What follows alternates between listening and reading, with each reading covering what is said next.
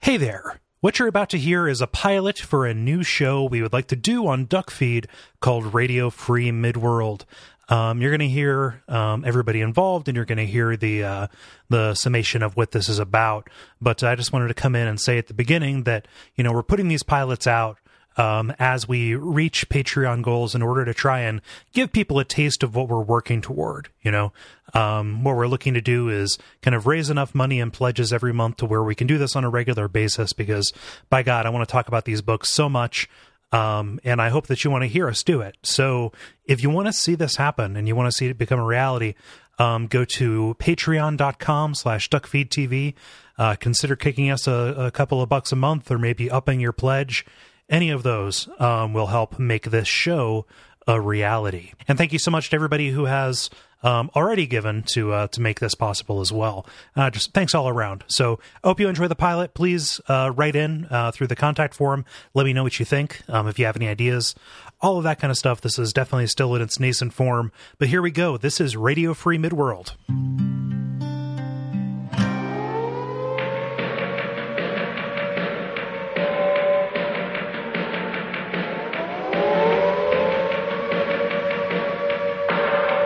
Welcome to Radio Free Midworld, a close reading and discussion of Stephen King's Dark Tower series. My name is Cole Ross, and I am joined tonight by Murph Murphy. How's it going, guys? Jeremy Greer. Hello, hello. And Evan Jones-Thorne. Hi there. Hey, thanks so much for hopping on to talk about this on the pilot/premiere episode of this show we've been talking about doing for a long time. You could say it's the first shot. Yes. I see what you did there. Wow. Right at the beginning, we're setting the tone of the show. I like that. I think that we gotta get the bad out. we gotta get those puns out. We gotta roll with it. Yeah. So yeah, we're starting here. This episode is going to be about the first chapter of The Gunslinger, which is confusingly also called The Gunslinger.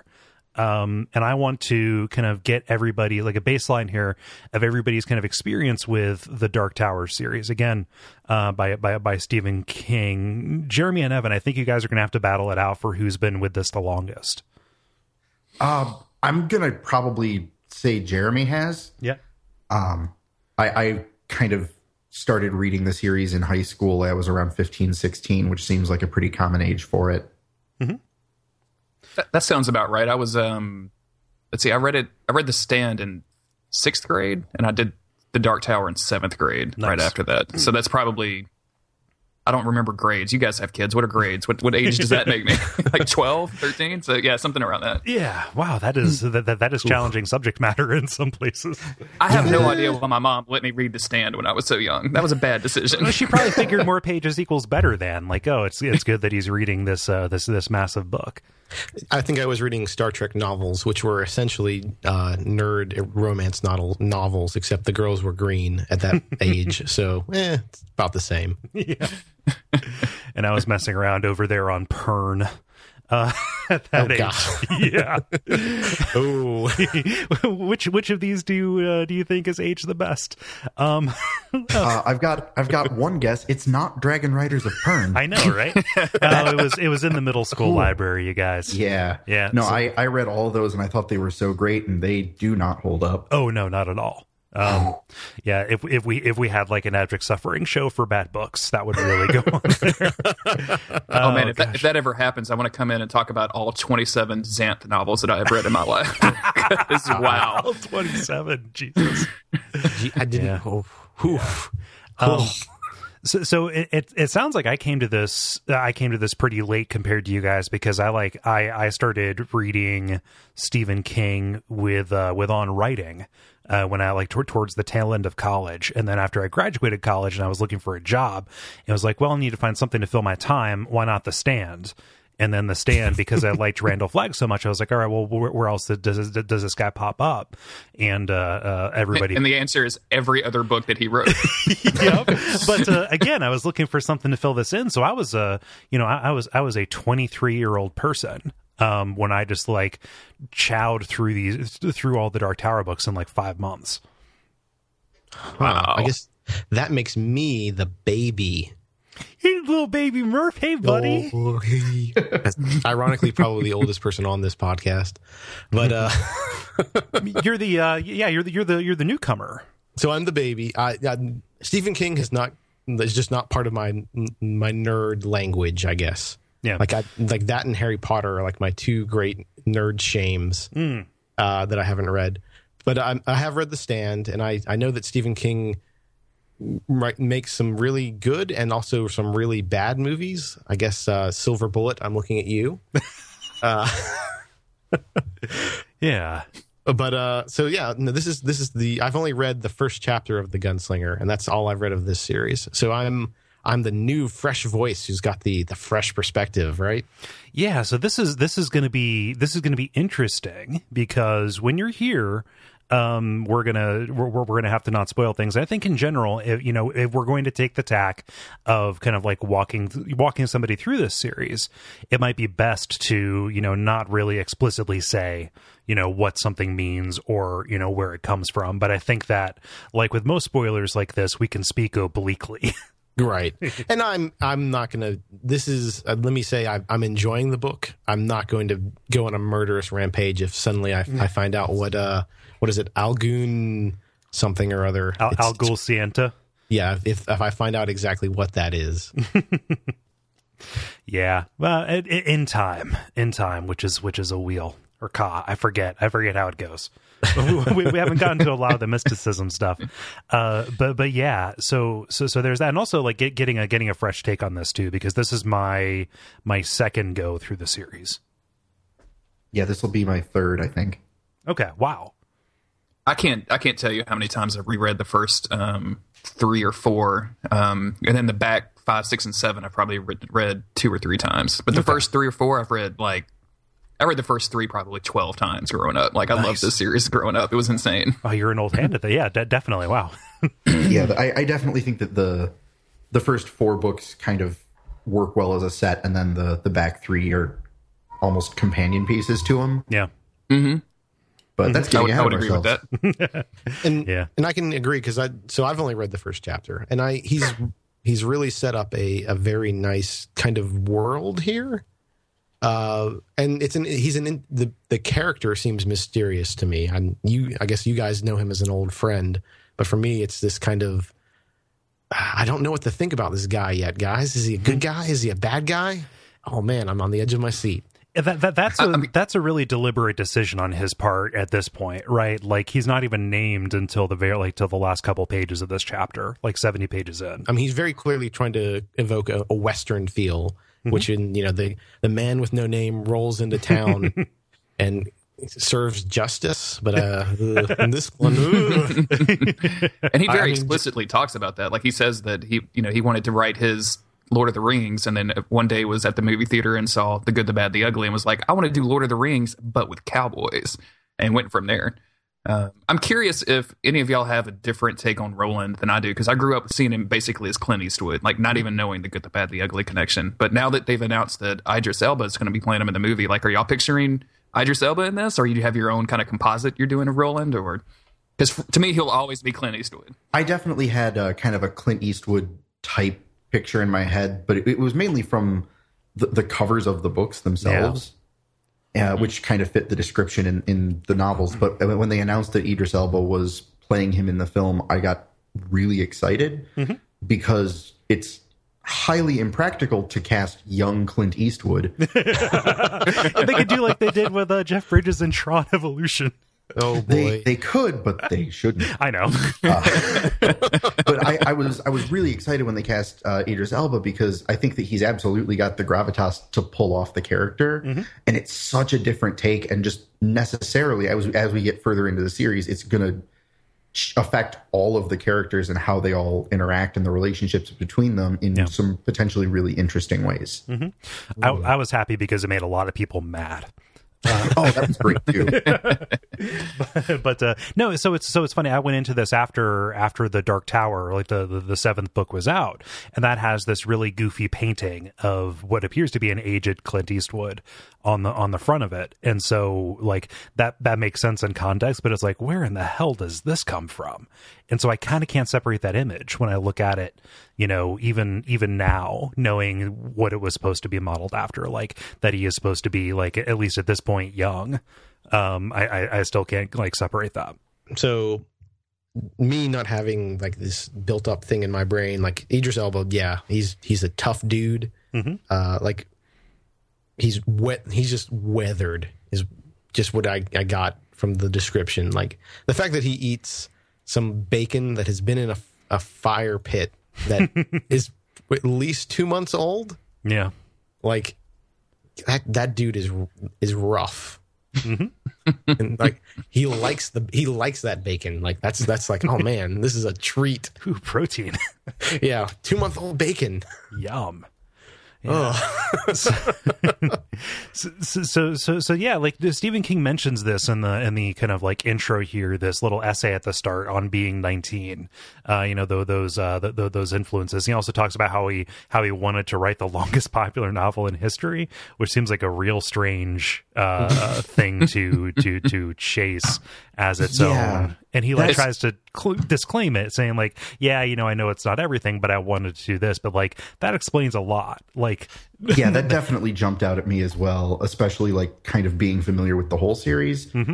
There's definitely some choices that get made later on that are clearly working towards that goal. But yeah, you know, he talks about like, and so this is another piece of context for anybody who hasn't been following this. Like Stephen King has been writing this for pretty much his entire professional life. Right, and that's something that I'm kind of interested in watching, because this came out in the earlier in the 80s, right? And I assume that even Stephen King will improve on his writing. It's just something that happens, right? Yeah. So that gets a little bit weird. This came out in 1982, and it was revised, pretty much entirely rewritten in 2003. However, it does improve just in general in terms of, I would even say like it gets really tight in the pacing sometime toward the end of 2 and going through most of 3. Like he really hits his stride there, but like you're going to see him as he kind of matures. Right. And I don't want to cast dispersions. Like this is not bad writing. It's just not particular. I don't know. This is not the great American novel. This is not Moby Dick. Right. At least this first chapter is not. This first chapter is a power fantasy about a guy who, and I guess spoilers for the first chapter, like runs into town, kills everybody, and has sex with some women or a woman, and then leaves.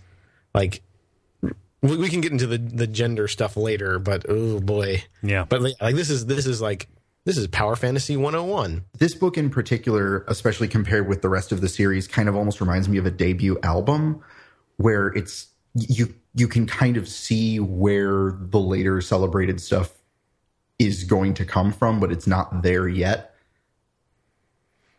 Yeah, like it hasn't even like found its voice or found its stride. Like this version of Roland doesn't square up with what we see of him later, especially once he starts finding, well, he never really finds a purpose other than the tower, but finding other stuff to care about besides just forward. Yeah, it's a much rougher, rawer take on the story and the world, and it's compelling in its own sort of way. And the scaffolding for what's to come is definitely there, and you can see it looking back. But it's definitely got its issues. Yeah. So we were discussing stuff in the backstage, if you will, and you guys seem to focus more on the fact that he's the character of Roland, and for me, he's really a blank slate right now. So I'm more interested in the world right now than I am about the gunslinger per se. But so I assume, just from context clues, that changes. You're going to get a lot of both of those. You get a very thorough exploration of who Roland is as a character, and you throughout the course of the book, you kind of travel along the world. The only thing I would caution you and anybody else doesn't read this, and Cole, I think I stole this from you in Slack, is like the world it has no like a core magic system at its heart. Like there is no like set of rules. Stephen King just makes the stuff up as he goes along, and as whatever he needs the world to do, the world will do at that point. So he's no Brandon Sanderson. He's no Brandon Sanderson. I was almost going to exactly quote that. There is no. This is not Rhythmatist or anything. So don't go in expecting anything like that. Yeah, like don't expect a series that was written with a Bible drawn up ahead of time. Like if you're expecting any kind of consistency, this is really going to throw you off. You might, in fact, it might even anger you. Well, I mean, and that's what I mean.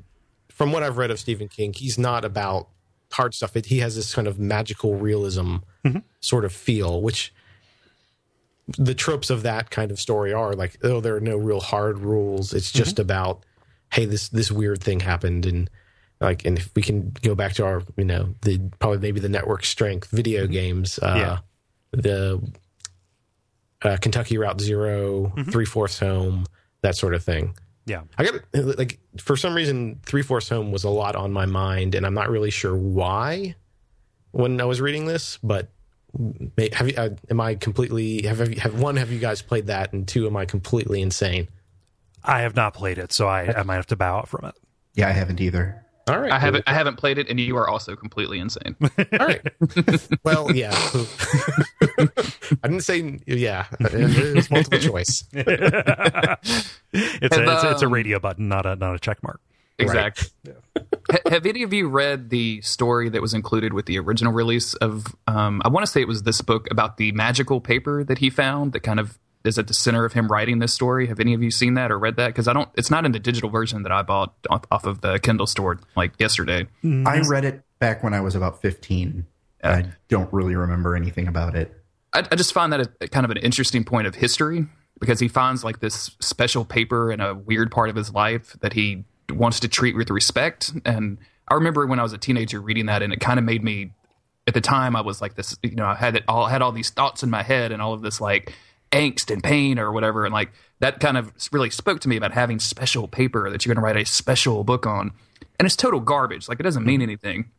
But him actually going through the process, and there is a thing about him finding more of this paper and then writing part of the second book on and getting inspired to write more. And I just wanted to mention it. If you, Murph and Cole, if you haven't read that, it's worth tracking down. I'll try to get some screenshots and send it to you, because it kind of shows a little history that doesn't seem to be included in the recent releases of the book.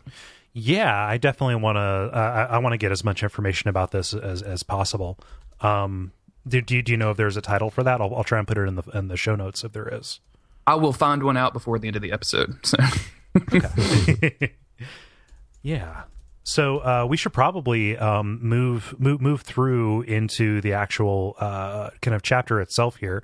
I don't know if we have a time thing or not. This is a pilot. We're still figuring it out. But why don't we get started? This book starts with maybe my favorite opening line in all of literature. Oh wow! Just the man in black fled across the desert, and the gunslinger followed. Like, that's evocative as shit, you guys. It really is evocative. One of my favorite words. I picture it in silhouette, like from the side, like with the gunslinger at the far left of the frame and the man in black at the right. Like that is what I see when I think of that. Yeah, same here. That's basically a seed for a million D&D campaigns. It's so simple, right? Like, I don't know. Like, it sets up at least the purpose for all of this book. Like, it gets complicated. It gets far more complicated. But like this notion of pursuit, of being driven forward, is like encapsulated. And I think, correct me if I'm wrong, this is that's the first thing. Like, that was the seed for the story that Stephen King, like this came first. Yeah. Yeah, it was that sentence, and then everything else kind of fell into place around it. Yeah. And while we're picking out individual sentences, actually, one of my favorite sentences is the second sentence. Guys, this is a sentence by sentence podcast. I called it a close reading. Episode 47, page 2. Right. Remind me to talk about that darn cat podcast. But the desert was an apotheosis of all deserts, huge, standing in the sky, what looked like eternity in all directions. And so we've set up the premise of the book. It's, pursuit, and then he just sets up this world in the next sentence. Yeah, the world building is my favorite part about this book. And as I was rereading the first chapter for this, I was struck again just with how many little details there are that you just kind of don't even notice that he's slipping in, like this vocabulary, and there's a sense of geography and culture and religion and folklore and all this stuff that isn't really ever explicitly laid out. Yeah. But you kind of pick it up as you go. And there's the fact that there are some words that are different. They refer to objects that we are familiar with, but they're different words than we use. Mm-hmm. Like he talks about Brown having neither bolt nor bar. Mm-hmm. Mm-hmm. And you find out a while later, I don't even know if it's in this book, but you find out later that a ba is a crossbow. Yep. But that's right. You kind of find it out incidentally. And I love that he doesn't make those types of details explicit. None of the world is spoon-fed to you. It's just kind of there, and you're dropped into the middle of it. It's the best when he decides not to explain stuff. That's, I think, true of pretty much all of King's work. Yeah. Yes. And I think I said in the Slack earlier as well, like, this is probably, the world right now is probably the best that I'm going to like it, just because I don't know any of the specifics. So my imagination right now is just filling in, like, what are all these people with crazy raven heads and the Taheen, yeah. What's like, why are there just madmen? Why are people just out in the desert farming corn? Like, that makes no what? But I mean, I guess it does. And then there's water 15 feet down. Mm-hmm. Why is that? What's going on? Yeah, like the world has moved on. Like nothing is quite right, and he's pointing out all these ways that it doesn't quite square up. I'm going to get this comparison out of the way, so you don't have to make it, Jeremy, so I can take this cross on for myself. But like, people who've listened to Bonfireside Chat have known that this has been in the works for a while, this show, because like. We talked about this on an episode of that show, like, how awesome would it be because of these similarities between the Dark Tower and Dark Souls in a lot of ways, and thematic ways that we won't understand until much later. But also this idea that like you are getting those snippets that like may or may not pay off and are almost entirely indirect. And usually shown to you through the eyes of one character or another. But something that we should know about that is that because this is revised and because it was kind of rewritten around the time that King was finishing up or outlining the final 3 books of the series, a lot of those details are actually kind of like backfilled. Okay. So yeah, like, again, I'd never read the original, and now I'm just getting the revised portion, which is, I guess, is the ideal way to do it. I would think. I don't know. Man, I'm really torn on that because Evan talked a little bit earlier about how the book it's kind of raw compared to the rest of the series, and I really felt like the Gunslinger was always the best out of the series, bar none. Like, it's my favorite book out of all of them, and it was because it had a weird dreamlike quality to it. Like, it has some really bad politics, don't get me wrong, but it was almost kind of like this ethereal thing, like it existed upon itself, and then King took one version of that and just ran with it. Mm-hmm. And the changes that he makes are very explicitly connecting this novel to the later novels, and you see it scattered throughout. For instance, I did a search on the word 19 in the Kindle version that I bought either yesterday or this morning, and there's like a whole list of it. And I had my wife do the same thing on her PDF version, and there are literally no instances of the word 19. I didn't. I think I read the original version. This is the first time that I'm reading the revised version, and I didn't remember anything about 19 from before, but I just chalked it up to the fact that it hadn't been a while. So that's really interesting. Mm-hmm. And there's also some very explicit call-outs to characters, to to past plot lines that he had not plotted out yet that occur way later in the series. And to me, and this is rough because it's something I read as a kid, and whenever you go back to those things and they've changed it all, you kind of don't like it on instinct. So it's really hard for me to separate my adoration of this book as a child from now reading it from a more critical point of view. but a lot of the changes just don't work for me at all. And I don't want to say that like across the board, because I've only read the first chapter of this, so I'm not sure what else happens. But yeah, is it a little bit like the Star Wars Special Edition kind of thing, where like I don't know why you change that except to just indulge in that? You know, when I showed my wife Star Wars for the first time, there's a scene in one of the special editions where you see Jabba the Hutt walking with Han Solo. Oh, God. And she turned to me and she goes, "Why would you ever show that guy walking?" And I said, "I have no idea." So I hadn't put that together in my head until you just asked that question. So absolutely. Yeah, it's like, why would you make this change? Like, just some really interesting stuff there. Yeah. I can say, as somebody who has completed the series, coming back to this with a fresh eye, like all of those little details that used to be incredibly mysterious and had no context, now I know the context for them, and definitely the world feels a little bit smaller because of that.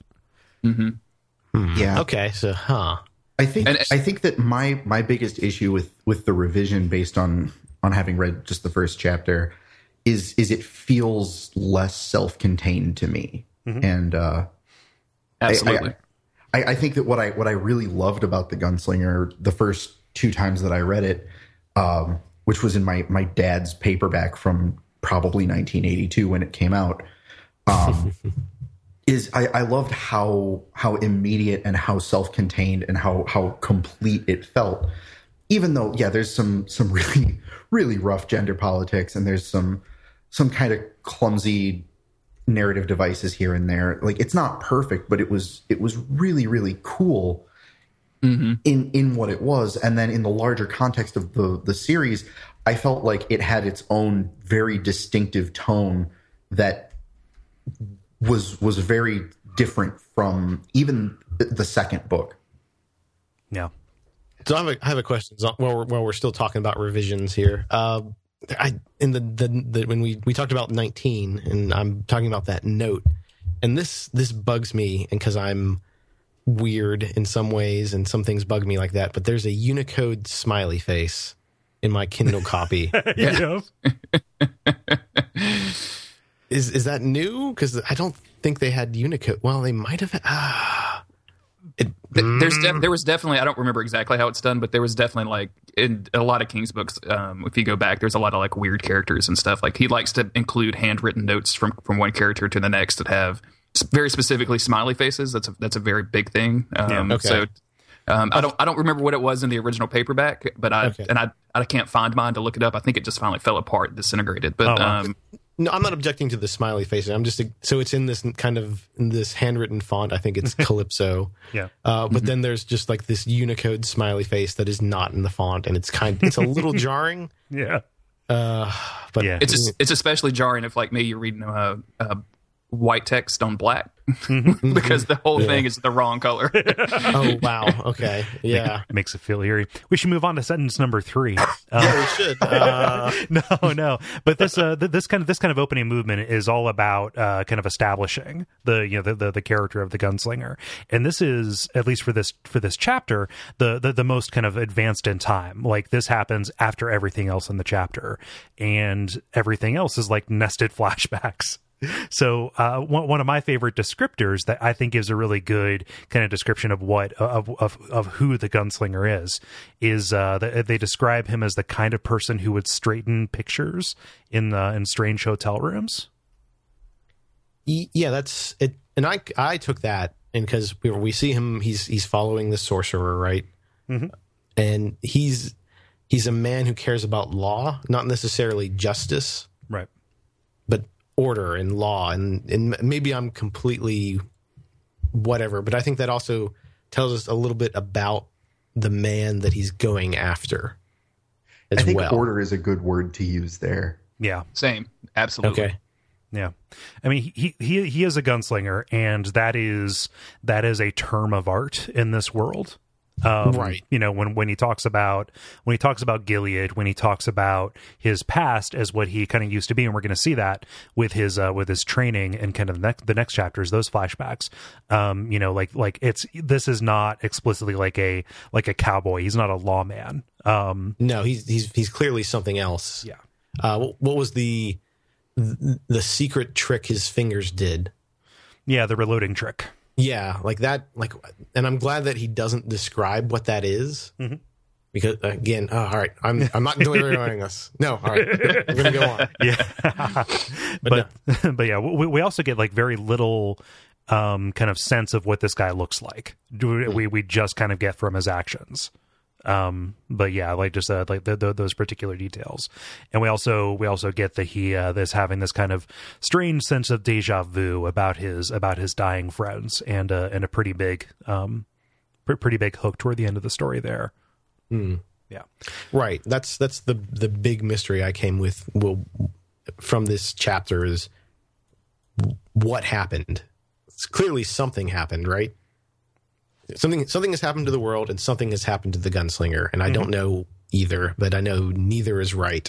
Yeah. Well, the world has the book moved explicitly on. tells you that the world has moved on. Dang it, Evan, you got me. Yeah. If you're going to take the first line of the book as your favorite, which is also my favorite, the world has moved on is the thing that I just really, really enjoy. Like it says so much in such a compact sentence that I very much love that. Yeah. And like that is a refrain that doesn't just apply to the world. They even use that when talking about Allie, when talking about the kind of the romantic interest for this chapter, to describe just kind of the rundown state of everything, even the people here, and the rules don't apply. Like West isn't West anymore, which is an incredibly upsetting notion.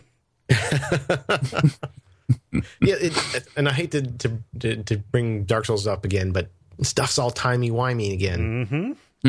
Time doesn't hold, direction doesn't hold. Nobody seems to care, which is even more disturbing. Yeah. Well, when he goes to meet Brown, who I always think is called Zoltan, but no, that's his bird. He doesn't know how long it's been since the Man in Black passed through, right? Like the gunslinger says, like, yeah, I've been chasing him for 8 months, but who knows? And he gets her, and Brown says, like, yeah, it could have either been 2 months, 6 weeks. Does it matter? Yeah, his only form of time is that the bean guy has been by twice to sell beans. Which, I don't know, my bean guy comes whenever he wants to, so I don't know if his bean guy's on a schedule, but... That's weird. My bean guy just knows when to show up. Oh, man, bean guys are weird, huh? Yeah, man. It's a mystical craft. Yeah. And man, this is like, what is up with Brown? What is Brown doing? Scraping by. Is he? But like what? Yeah, the whole concept is super interesting, right? Because you have this guy in the middle of basically nowhere, and he talks about commerce. Like, he talks about exchanging, going to the city that we're going to get into in a minute, going to the toll, and then not wanting to go over there, but also like having commerce with this bean guy. Like, but for what purpose? Like, where is the money coming from? What are you spending it on? Like, you live in the middle of nowhere with a bird. Like, what are you doing? Well, he had a wife, that way. but he had a wife at some point, and I got the feeling that was a long time ago. Well, yeah, he's described, he's kind of a mountain man. He's got this wild shock of red hair with this long beard, and his best friend is a bird who, shouts vulgarities at him. Right. Yeah. And it's not even that he has commerce with the people of Tull who he doesn't really trust. It's that 1 year he had a bumper crop of corn because they got 15 minutes of rain. Yeah, this is just like this world is just fucked. Which I mean, like this wasn't always a desert. Oh man, and I kind of like that. I get the impression that he wouldn't even talk to the bean guy if you could just survive on corn. Yeah, but I mean, you need some protein. man, can I live on corn alone? No, I mean, yeah, and he's just barely scraping by. Like after the gunslinger drinks from his well, he says, "Hey, if you need to piss, can you piss on my corn?" He's like, "Yeah, no problem." Like just the extreme privation that is happening here. But he is still willing to share with somebody who's a gunslinger, even though like Brown kind of knows that that the gunslinger. It's weird that I'm not naming him because I think it's important that he's not named until the end. But like he knows that the gunslinger is like from this. Like he recognizes what a gunslinger is or was or used to be, and it's like, yeah, I know you think I'm a sorcerer left by that guy. You're just gonna have to trust that I'm legit. right. And then maybe I'm moving a little bit further here. Like after the gunslinger basically lays out his confession that I just killed 40 plus people. Mm-hmm. He doesn't seem particularly upset. Brown's just kind of like, okay, well, you've said this. You feel bad. You're not a demon. Right. So I guess also, could you please not kill me before you leave? Right. Yeah. Yeah. There's a line in there too of when the gunslinger is laying that story out to Brown.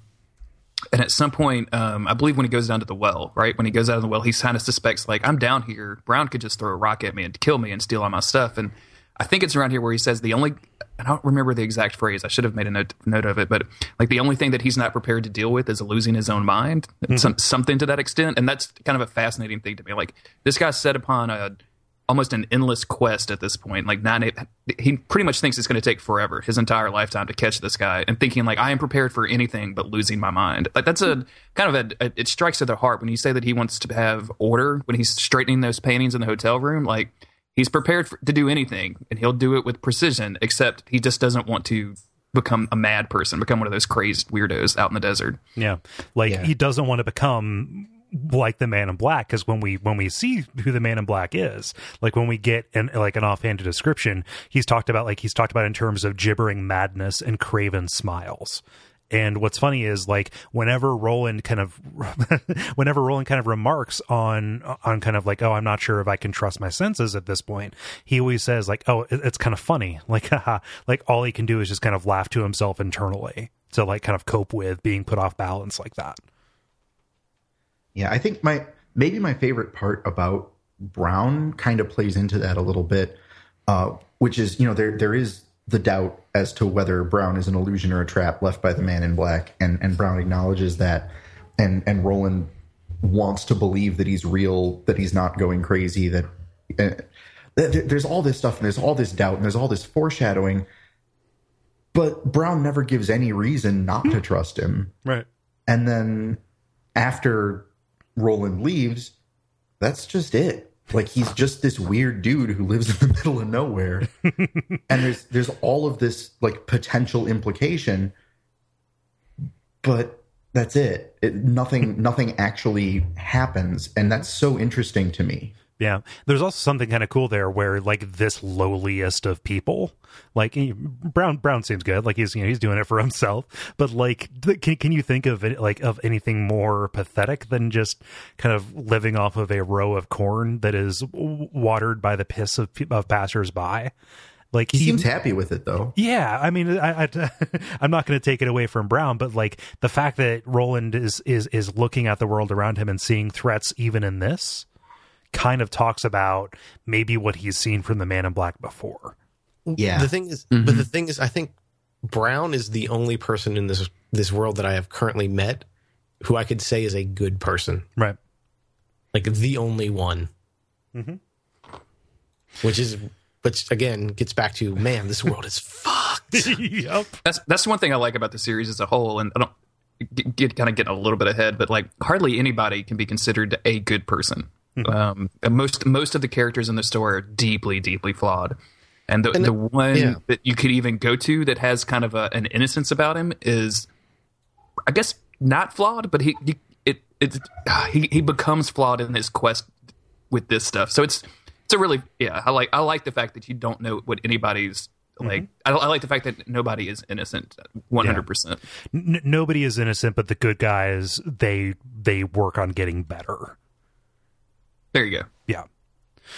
So it's also funny here because this is a confession too. Like they're talking and, Brown asks, hey, what's on your mind? And the gunslinger says, oh, have you heard of Tall? He's like, go ahead.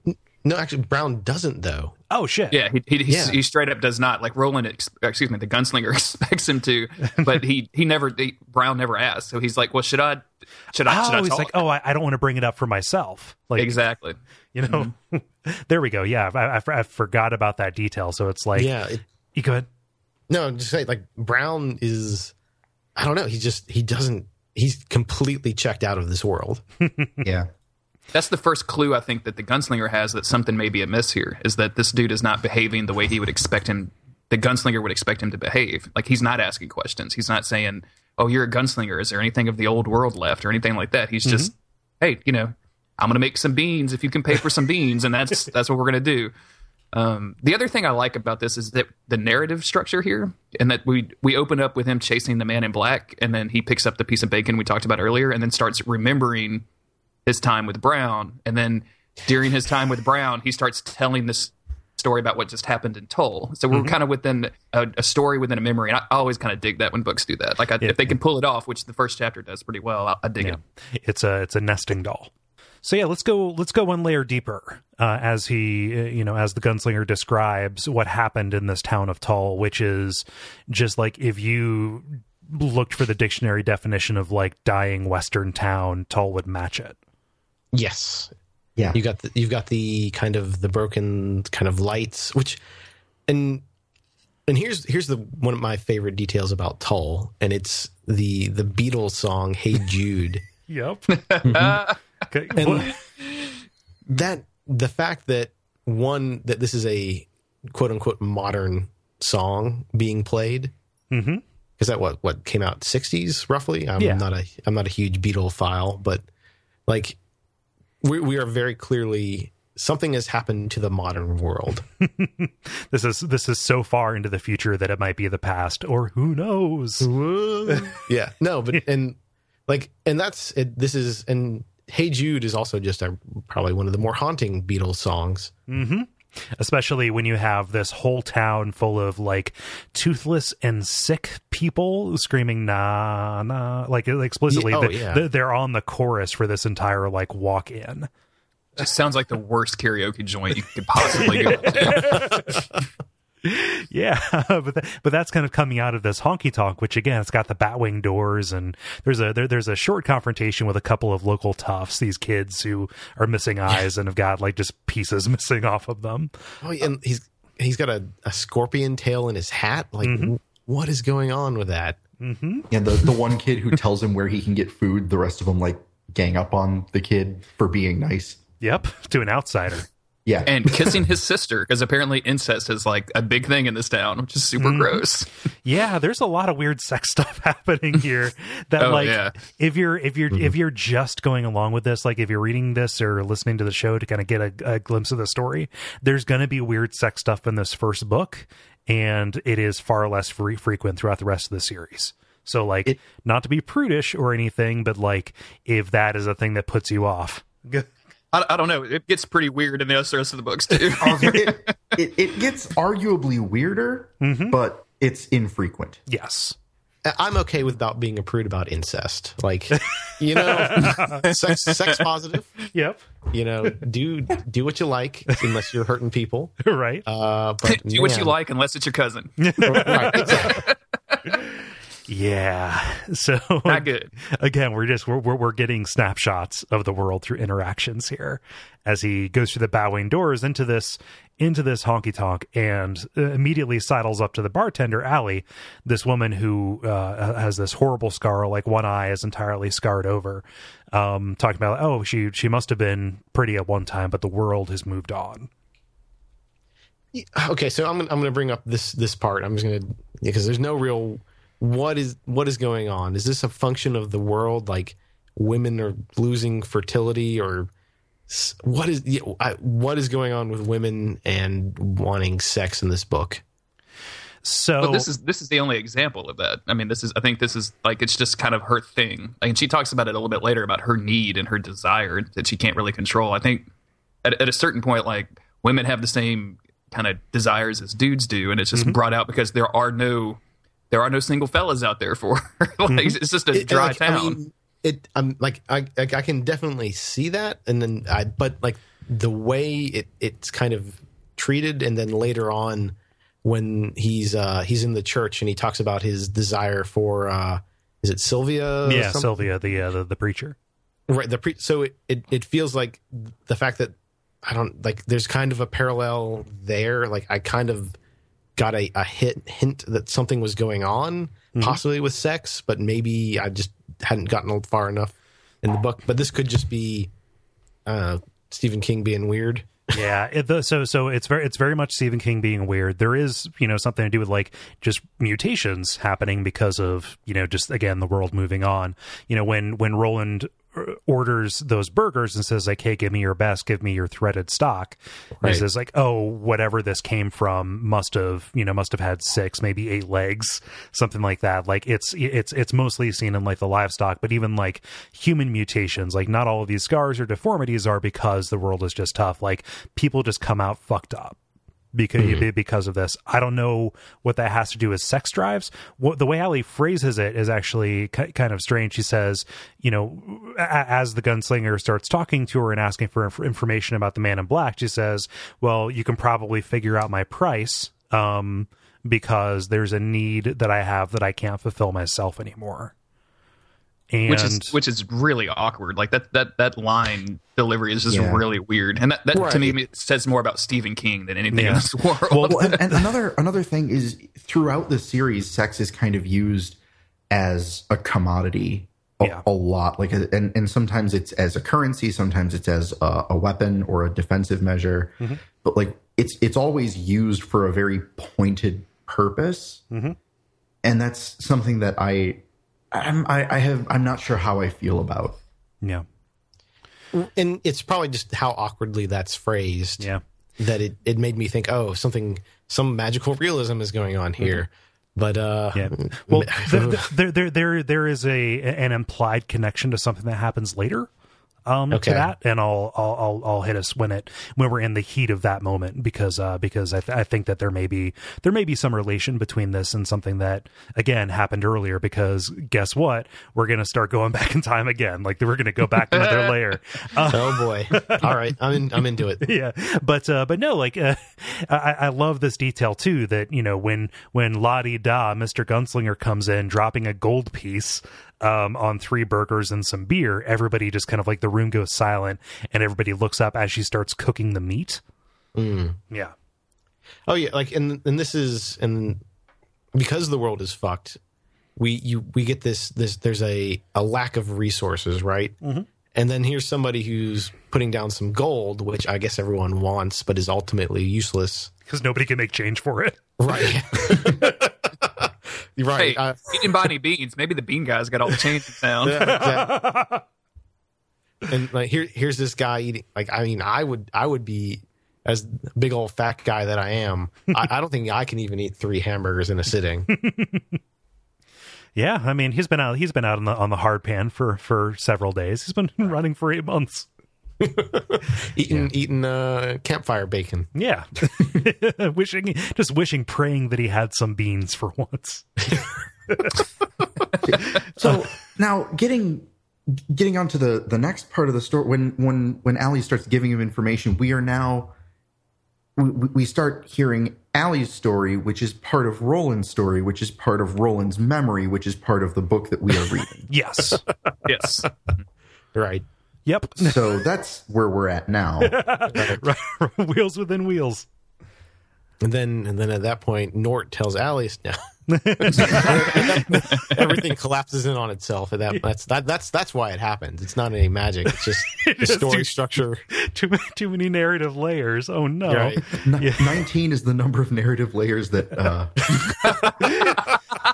If there's just like a little symbol on the side of each page to let you know which layer you were in. We're watching Sucker Punch here. God, what a terrible thing. But no, there's this guy who's kind of like keeled over at one of the tables, and we've learned about this devil grass earlier in the opening. The gunslinger talks about, when you burn it, you can see spirits dancing inside of it, and some people smoke it, some people chew it, but they're pretty far gone. Well, Nort, he just has like green dribble coming out of the side of him, and I always picture Nort looking like Vincent D'Onofrio's character for Men in Black. Okay. Oh God, yeah. Okay. Gosh. Excellent. The farmer is exactly what I picture, and he's like this pathetic figure who is like an addict to this stuff, right? And the gunslinger says, "Yeah, he should be dead." And well, funny you should say that, because Allie has a story. Yes. A story that she would tell as soon as you have sex with her. Yep. As soon as she gets hers. Yeah. But no, like the story is, a while back, Nort walks into the bar with hell in his eyes, with a wide grin, having just chewed. He vomits green all down the front of him and then falls over dead. Yeah, that's how people go. Like, Yeah. I feel like that's a pretty peaceful way to go in this world. Yep, that with a smile on his face, doing what he Right. loved, Yeah, chewing he devil didn't- grass. He didn't erupt in tumors. I guess he. It's not the end of Videodrome. Come on. Yeah. Yeah. But they couldn't leave well enough alone. He had to become a pawn in the Man in Black's game as he rolls up to Nort's wake with this horrid, happy grin and orders some whiskey. And again, Allie is all about this dude. Yeah, he's wearing priest's robes, which is such an interesting touch too. Robes without any kind of I want to say signal, but that's not what I'm looking for. Sigil? Any kind of symbol, on them. So we don't even know if they're actual preacher robes or priest robes, or they're just black robes at this point. Yeah. Which I think is interesting. And yet she is all about this dude upon like the very first. And again, we go through this whole thing where he orders a whiskey. There's some money exchange. She's like, I got change for that. He's like, well, I'm not looking for it. Mm-hmm. Which I guess is like her trigger word because she's all into not giving change. Yep. Keep the change. Oh, baby. And there's something off because when he orders another one, he says once more with feeling, as they say in the world next door, which again, that is out of place here. And they call attention to his eyes at this point, which I think are, I guess, it's either the gunslinger or he does it first. I don't remember. The gunslinger doesn't have any color in his eyes. Is that true? Or am I thinking someone else? The gunslinger has like piercing blue eyes. Well, okay. So yeah, here we go. So the sorcerer actually has, right. So at first the sorcerer is described as not having any color in his eyes, but then, after he's starting to work his magic, his eyes turn blue. Mm-hmm. And I thought that was like, oh, so this is something crazy is about to happen. Someone's eyes, evoking. Dune was before this, right? Oh yeah. So yeah, and blue eyes. Something's crazy about to happen. Someone's about to look through the sands of time, or something. Yeah, he's going full Raiden. Yeah. He is riding the worm. Yeah. But so like he shows up and like he walks in the door and this is Nort's wake, right? And so he starts doing a little bit of his voodoo, like summoning down a storm again with the Raiden angle and spitting in Nort's face while Allie masturbates behind the bar and the room just goes into a frenzy watching him do this ritual, right? Yeah, I'd forgotten all about this until I read it again, but the ritual consists of him doing like flips over Nort's body. Yep. And I cannot wait to see Matthew McConaughey do this scene. Yep. Well, you're going to be waiting for a while because they're not starting with the first book, right? Yeah, I know. That's so weird. Wait, anyway, what are they starting with? They just said they're going to start it. What's the fancy word for like in the middle that a lot of people like to use? There you go. Yeah. They just said they're going to start in the middle. The one of the articles I saw said they want to save the gunslinger for like maybe a TV show down the road, which seems weird, but whatever. That's bizarre. I would have thought Drawing of the Three would be the TV show. Yeah, I would, but I mean, I could see them starting up with the Wastelands, because that's kind of a action-packed book. So maybe they want to start the movie with there. I don't know. Yeah, that's kind of what I'm assuming. Like that seems like it would be a good starting point, and then you can kind of branch off from there. Yeah. I'm so done with origin stories anyway that I'm pretty happy with it. Well, I mean, they're not starting with Wizard and Glass, so. Oh God. Anyway, sorry, I didn't mean to distract. Yeah, right. Home dude flips over this guy like 18 times or something, and then he comes back to life, which is super weird. And was it 18 times or was it 19 times? It was probably 19 times. Evan, you're absolutely right. It depends on which version you're reading. So I wanted just to point this out. It's my Southern upbringing here. And it seems like it's an important thing where they're very much contrasting against with priesthood and the divine. This reminds me a lot of the kind of the big tent revival kind of thing. That's something you would see someone do in a big tent revival, like jumping over the sick. Like that's a thing people do. He's doing flips for Jesus. Yeah. Oh, like I don't want to, like, if you're into that. Yep. Okay. No, it's fine. Have you guys have y'all seen Carnival, that kind of 2-season HBO show? Because the preacher in Carnival really strikes me as a Man in Black kind of character. Because he does that, like, he's full on healing hands the whole night, and he gets kind of crazy and weird. Like, I think that dude would have made a good Man in Black as well. But yeah, it's exactly what Murph is talking about, like that big tent, like, kill you with my hands and knock you out, and people, dropping on the floor, he's speaking in tongues. Gets a little crazy in there. And as someone who has witnessed that, oh boy. Ooh. Oh yeah. Not for me. Yep. live and let live for sure, but it's a spectacle. Yes. Yeah. But let me see here. This is a great contrast too, because like we have the gunslinger who is so solemn, right? Who is so self-serious and doesn't talk, and then we have the Man in Black, this apparent like agent of chaos, coming in and talking about like, hey, even death isn't irreversible, but it's so goddamn funny. Like, this is all a prank to him, right? Yeah, like he has no reason to do this, and well, I mean, he does, but. There are easier ways, but this, but I mean, he's doing it just to fuck with the gunslinger. Yeah, I mean, he's a villain. Like, he's never going to take the easy way to kill the hero, right? Right. He's got to have a plan. He's got to have a base. Preferably, the base is on the moon or on an asteroid. Like, he's got to go through a process here. Well, and also, like, in the entire gunsling, I don't remember if it happens in at the end if we find out that Walter O'Dim is Randall Flagg, but at this point we only know him as Walter O'Dim. Right. But if you've read The Stand, it's pretty clear that this is the same character, just like the really weird, demented, like, just everything is a joke sensibility, which was what made The Stand so just intensely creepy. Yeah. Well, I mean, so this character, Walter O'Dim, he's identified in this note that he gives to Nord that is passed along to Allie, that contains kind of this mind trap. But this character, I believe at the end it is confirmed, like, hey, I've had many names over many different, kind of iterations, I suppose.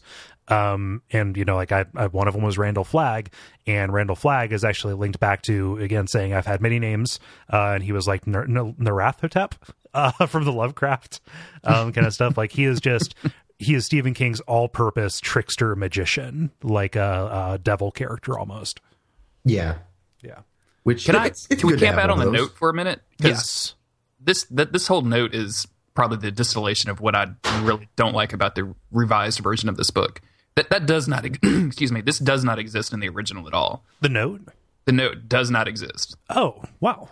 Yeah, so like this whole mind trap thing just doesn't, it never comes up in the original book. So jumping ahead and I'll let us get there naturally, but jumping ahead for what this eventually means for the gunslinger leaving this town, like none of that, that's all more the town went crazy and not Walter set a trap. Oh.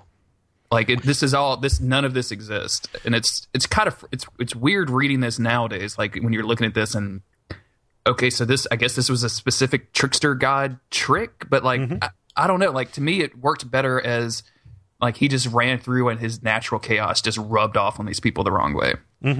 There was probably a better way to express that than rubbed off. But Allie was doing all that. Did he?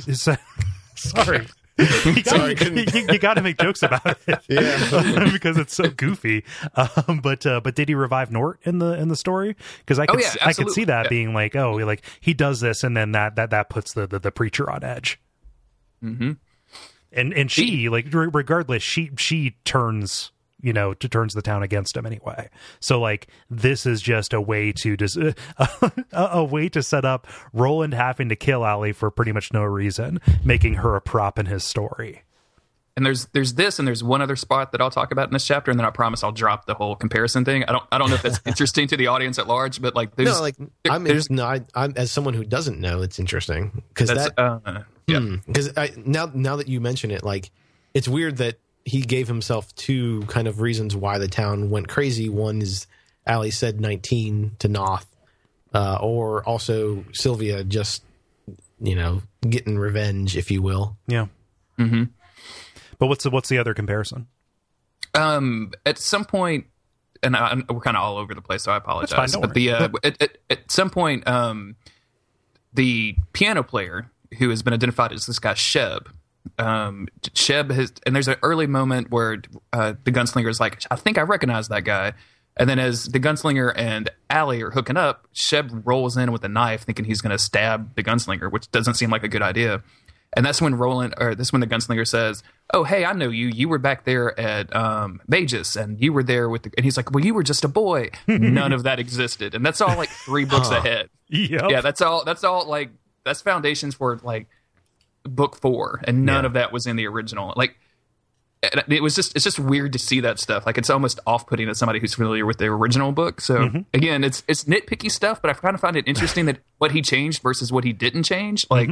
He's leaving in the woman just masturbating for no reason as we resurrect a dead man, but we have to have that was the other reason why I thought something magical was going on with sex. Mm-hmm. I mean, not that. Oh, never mind. Don't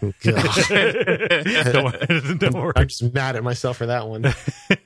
No, but just something is off with the way that is treated in the world. Yeah, it's funny. Like all of those revisions, especially the stuff that were like really really stuck out, is like, oh, I know where that pops in. I know where I recognize that. Like the revisions were made to make it look like he had planned most of this out from the beginning. Exactly. And which is not true at all. Right. Anyway, yeah. But this note, as we've kind of alluded to, it is from the Man in Black, and it's written to Allie and saying like, hey, if you want to know the secrets of death, just say the secret word 19 to him, and he'll tell you. Oh, it's going to drive you mad, and you're not going to be able to resist doing this. Have fun. So I'm going to defend the note here because I think this actually tells you something about the world. And not necessarily about the mysticism. Because if someone handed me a note and said, hey, there's this guy in this town. If you ever say 19 to him, you'll go crazy. Mm-hmm. I would just move. Well, nobody can make change, so it probably wouldn't pop up in too many transactions. Right. But so here's the thing, though. Like, and I'm being flippant and all that, but there's nowhere to move to. Is the idea. Like, Allie, like, sure, she might lose her mind in town, but there's nowhere to go. Yeah, there's no hope anywhere. Right. Yeah. No, that's true. I mean, she could go hang out with Brown. He seems to have a pretty sweet gig. Right. Yeah. All the corn you can eat. Yeah. As long as you piss on it first. All the piss corn. Oh boy. And so, Allie is telling the story to the gunslinger in bed. Here, and she asks, like, is he serious? What should I do? And the gunslinger again says something that I think, like, this is a really cool sentence. The man who signed himself Walter O'Dim is a lot of things, but a liar isn't one of them. So, like, he is not, like, being deceitful here. He is dead serious about it. Right. Yeah. So let's kind of get into the rising action of this a little bit, because things get out of control pretty quick. There's a disturbing scene with Kennerly, the hostler, and his exhibitionist daughters who are tweaking their nipples at the gunslinger, which I didn't understand. Go ahead. Yeah, again, this is me. I just attributed this to like, and did everyone see Waterworld? Yes, I have. Mm-hmm. Where they're like, wow, fresh genetic stock. Mm-hmm. Like, now that you mentioned, there are a lot of, like, I guess there are a lot of chicks that are like getting a little crazy with this stuff. You're kind of right. Like, I never really put all this stuff together, but it's a little weird that the magic is making all the ladies so horny. Yeah. Like, I don't, that's why. And I mean, if we don't attribute it to magic, it could be hey, this town has a limited breeding pool, and we're already kind of, people are double dipping, if you will. Yeah. Someone new in the pool is good. Yeah. Maybe. I don't like, if Stephen King isn't making this kind of a weird magic thing, maybe that's it. I don't know. I could see that. And that's kind of how I read it. Like just another way, again, the rules, showing, I'm going to say this word, it's going to sound like I'm sex negative here, the degradation of like just the way that we expect things to go. Like it is a way for him to demonstrate that things are weird in a very potent shorthand. Right. Yeah. But there's the weird scene where Kennerly distracts him while his daughter tries to brain him with a piece of firewood, essentially. Yeah, to get his stuff. It's like, that's not a good idea. Well, but I think his reaction is great, and like he expected them to try and do that. Mm-hmm. Like he's like, yeah, all right, yeah, you go away, give me my mule. I'm expecting my mule back eventually. It's not like, oh, I'm taking my mule and going because you tried to kill me. Mm-hmm. It's like, hey, could you keep him another day, please? Yeah. Also, don't hit me with this piece of wood. Yeah, everybody gets one free shot. Right. Yeah, but it's coming up on Sunday, and there's this preacher woman in town, Sylvia Pittston, who Allie doesn't like because she says she's got poison religion. And Roland goes down to see this sermon that happens to be on the topic of the interloper, this one figure from the Bible, again a figment of this world. In that one, the one figure of this Bible that she has no relation to, no sympathy for, this gibbering madness, right? This unholy glee. And she's very much describing this, Walter O'Dim, this man in black, the Antichrist, a crimson king with bloody eyes, right? Who made the machines stamped with Lamerck. Again, one of these things that was seeded back, calling forward into the series. But, she's very much talking about the man in black, but instead this turns around to become about the gunslinger. Right.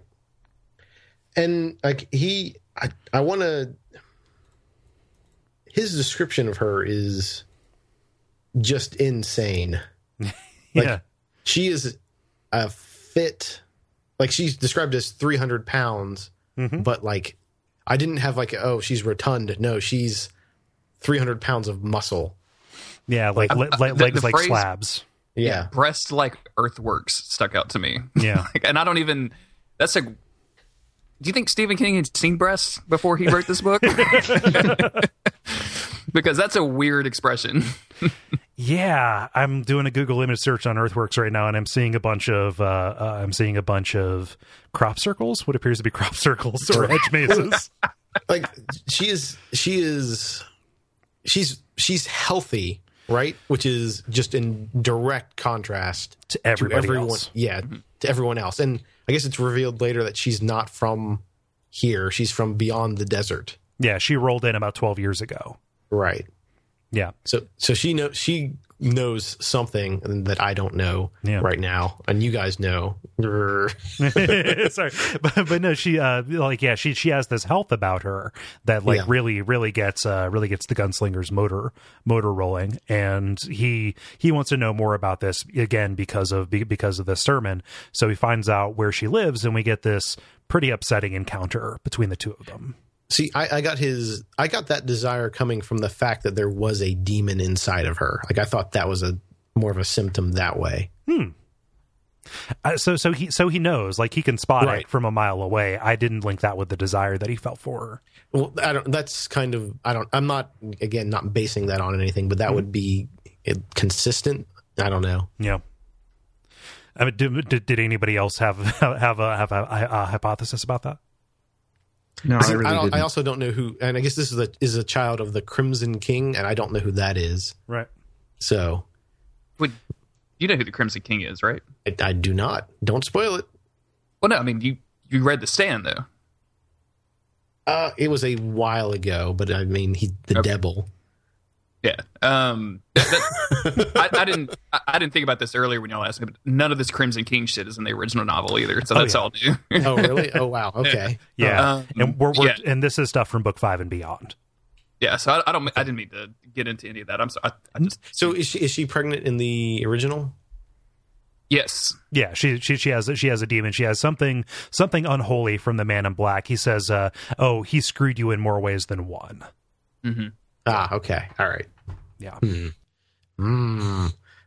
Multiple. It's like innuendo. Definitely innuendo, a double entendre. And the gunslinger's like, yeah, we gotta get that thing out of you.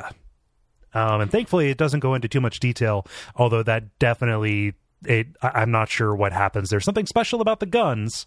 That's about as much as I drew. Yeah, I don't even know if I want to talk about this. Like, what? Yeah. I don't know what he does here, but she gets really mad at him, and I don't like. There's at one point he says like he doesn't want her special flesh or something, and like it just gets really grody. Like I'm just not. Like I just. I think it also just shows that sex is dangerous. Yeah, just in all of our lives. No, no. Here, sex and demons are dangerous. Yes, and they're the sex and guns. Yeah, but yeah, like he does something with the gun, which details later on will reveal like there's something special about them that I am just going to assume that proximity to the demon causes it to die, which upsets her. Right. Yeah.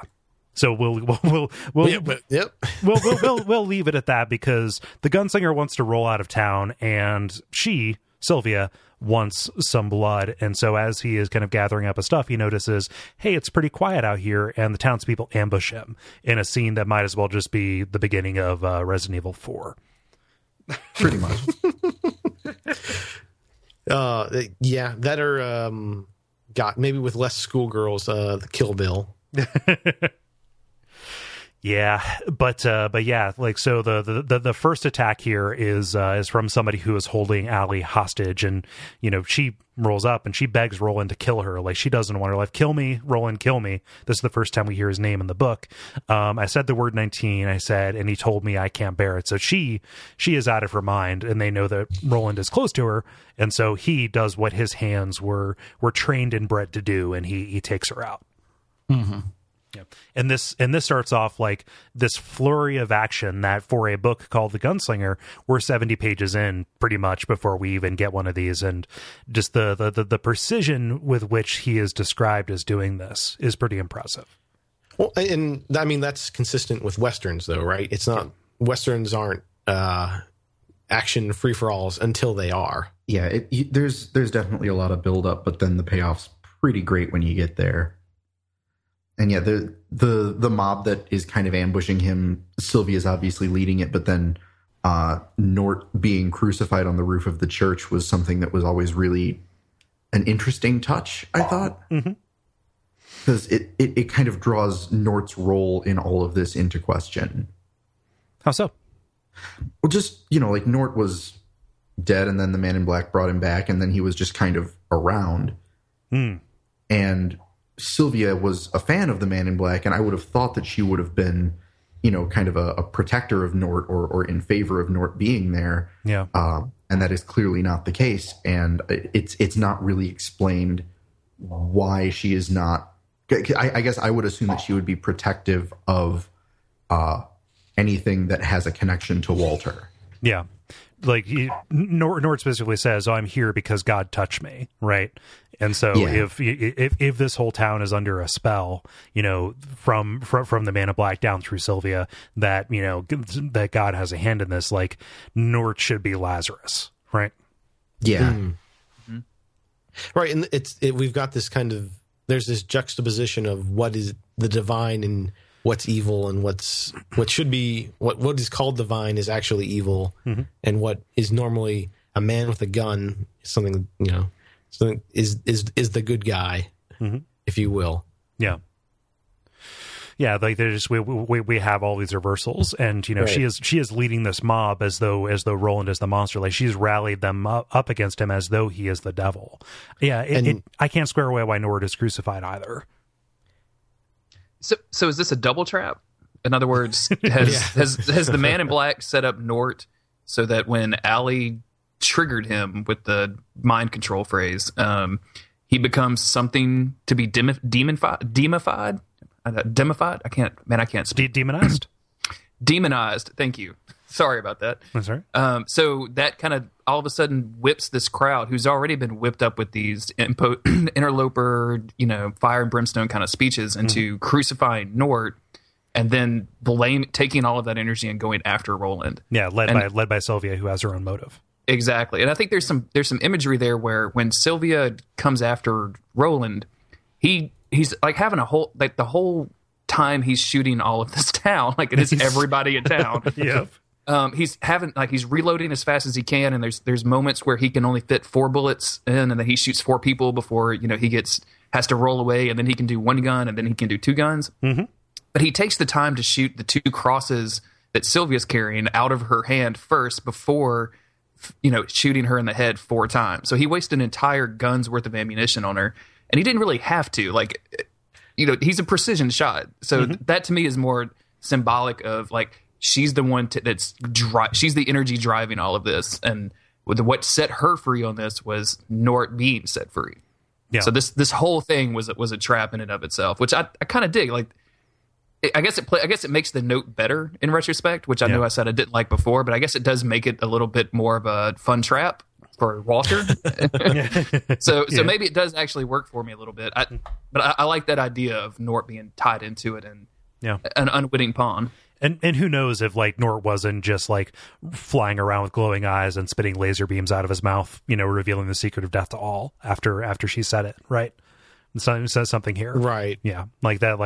We don't know what exactly happened to him that made that the case. It also shows that what the stakes are in this. The Man in Black sees this almost like a game. This is a joke that he's playing. Yeah, and at the end of it, 39 men, 14 women, and 5 children are dead. Yes. Did anybody else try to add all that up and try to get a multiple of 19? Because that's the first thing I did. You beat me to it. Let's see here. Oh, wait. Yeah. Yep, there we go. Yep. Mm. Yep. Mm. But, so this entire town is dead. What was once a small bastion of, just life clinging to life in the desert is now just gone and is going to be reclaimed by the sands, as we see happens later on in different chapters here, as Roland raids the bar and takes all the food and water, grabs his mule, and then moves on, much like the world did. He takes a nap. I mean, he goes to sleep. Yeah. With all of the dead people in the town, and it specifically says he goes to sleep and has no dreams. Yes, which shows you how a cold, calculated motherfucker this guy is. This is just another day for Absolutely. him. And I like the imagery that afterwards, when he's leaving town, and it's just all the bodies just rolled south like tumbleweeds. Yep. No need to clean it up. The wind will take care of it. Oh gosh, skeleton tumbleweeds. Oh Jesus. Yep. I'm down. Yeah. All right. Yeah. Yep. But the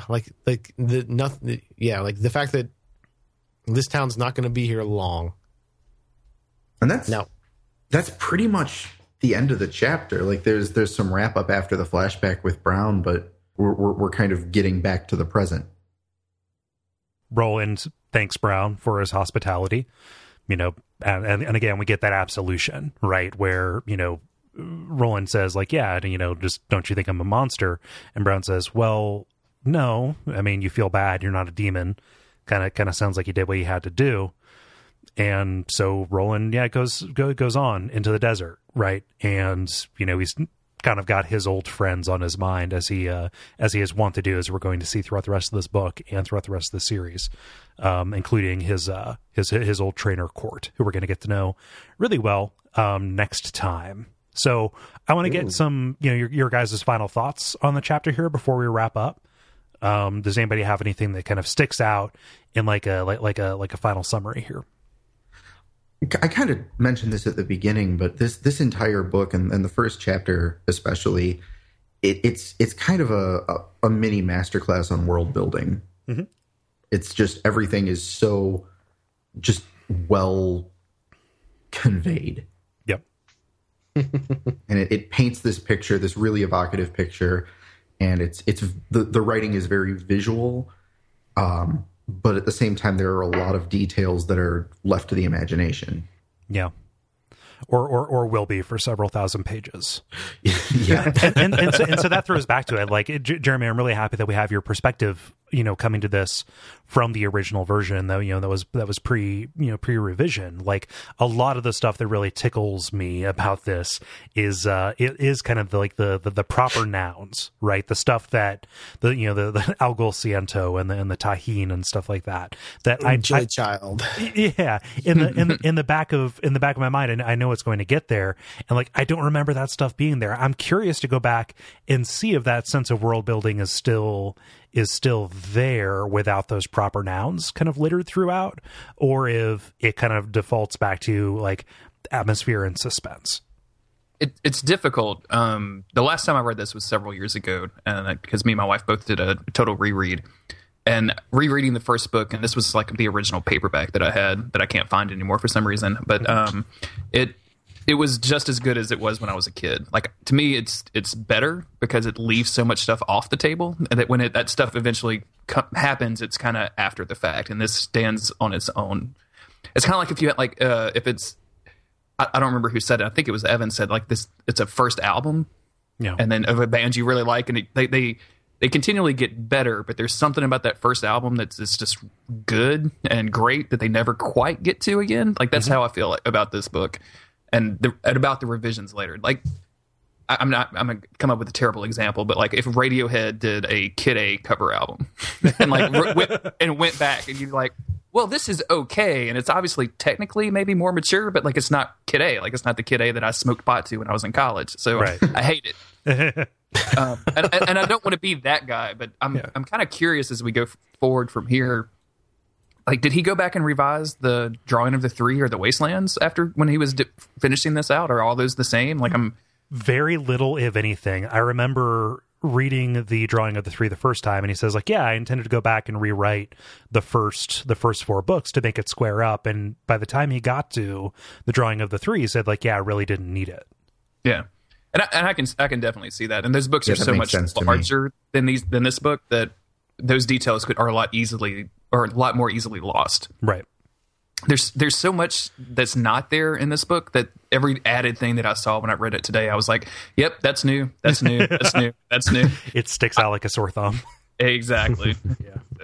So. Evan, how about you? How long has it been since you've read this book? At this point, probably 8 or 9 years. Okay. So there's a lot of the revisions, like the first 2 times I read through it, it was with my dad's old paperback, and so this is my first time reading it with the revisions. But it's been so long for me that there's just some stuff where it's like, oh, I don't remember. Like, I didn't remember the note or the thing about 19 or any of that, but I just kind of chalked it up to, oh, it's been almost a decade since I read it. I've,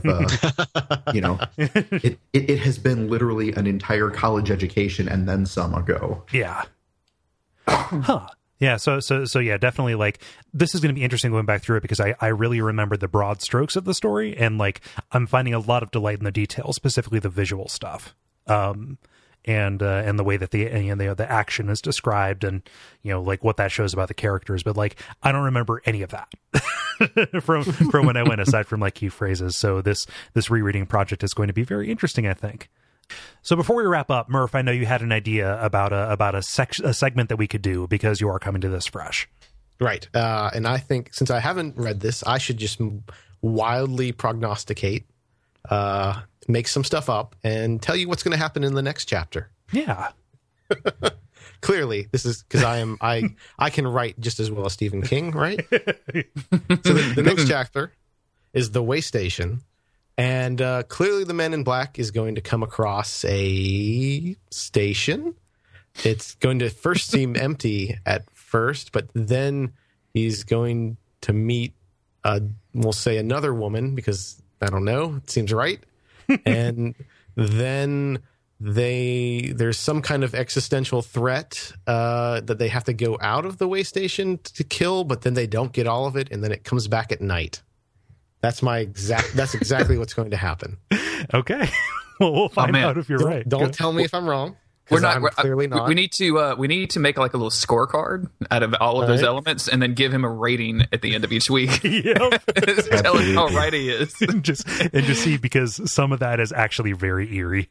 All right, nice. Yeah. I told you I'm better at writing than Stephen King. That is a bold claim. Cool.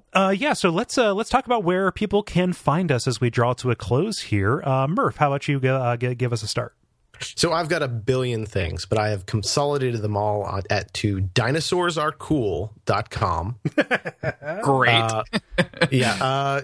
I make video games, I make podcasts, I make tabletop. All of it's there, all of it's free. Check it out. Nice. Where can people find you on Twitter? At Dork Night Show, which is my primary other podcast. Nice. Jeremy, how about you? You could find my normal gaming podcast at darkinside.net, and then you can find me on Twitter at JG Greer, where I pretty much do nothing but talk about Dark Souls and Demon Souls and Bloodborne. So if you don't like those things, it's probably not a good follow. I saw a GIF today, and I want to talk about it so bad, but I'm being respectful. You know that you shouldn't. I know. You know that you shouldn't. I am so salty about this Dark Souls 3 marketing, y'all. So salty. You mean the wings? We're really dating ourselves here, because I don't know if this is going to come out before that. Okay. Yeah, sorry. But no, don't worry. But if you want some of the old some of the old Dark Souls stuff, definitely follow Jeremy. He knows what he's talking about. And Evan, how about you? I am currently putting together evanjonesthorne.com, but I don't know if that'll be anything special by the time this episode airs. You can also find me on Twitter at Mr_Harder, and I run another Twitter called Sad Paul Stanley, which is really dumb. Love that.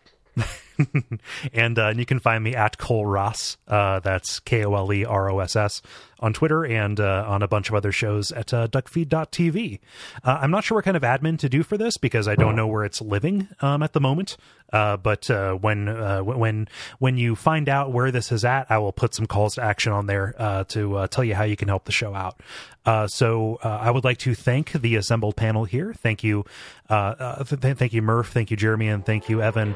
And until next time, what should they remember to do? Pee on the corn? Yep.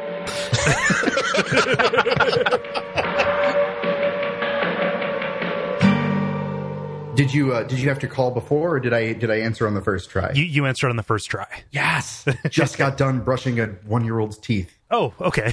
So I was like, I had no idea if I was going to make it.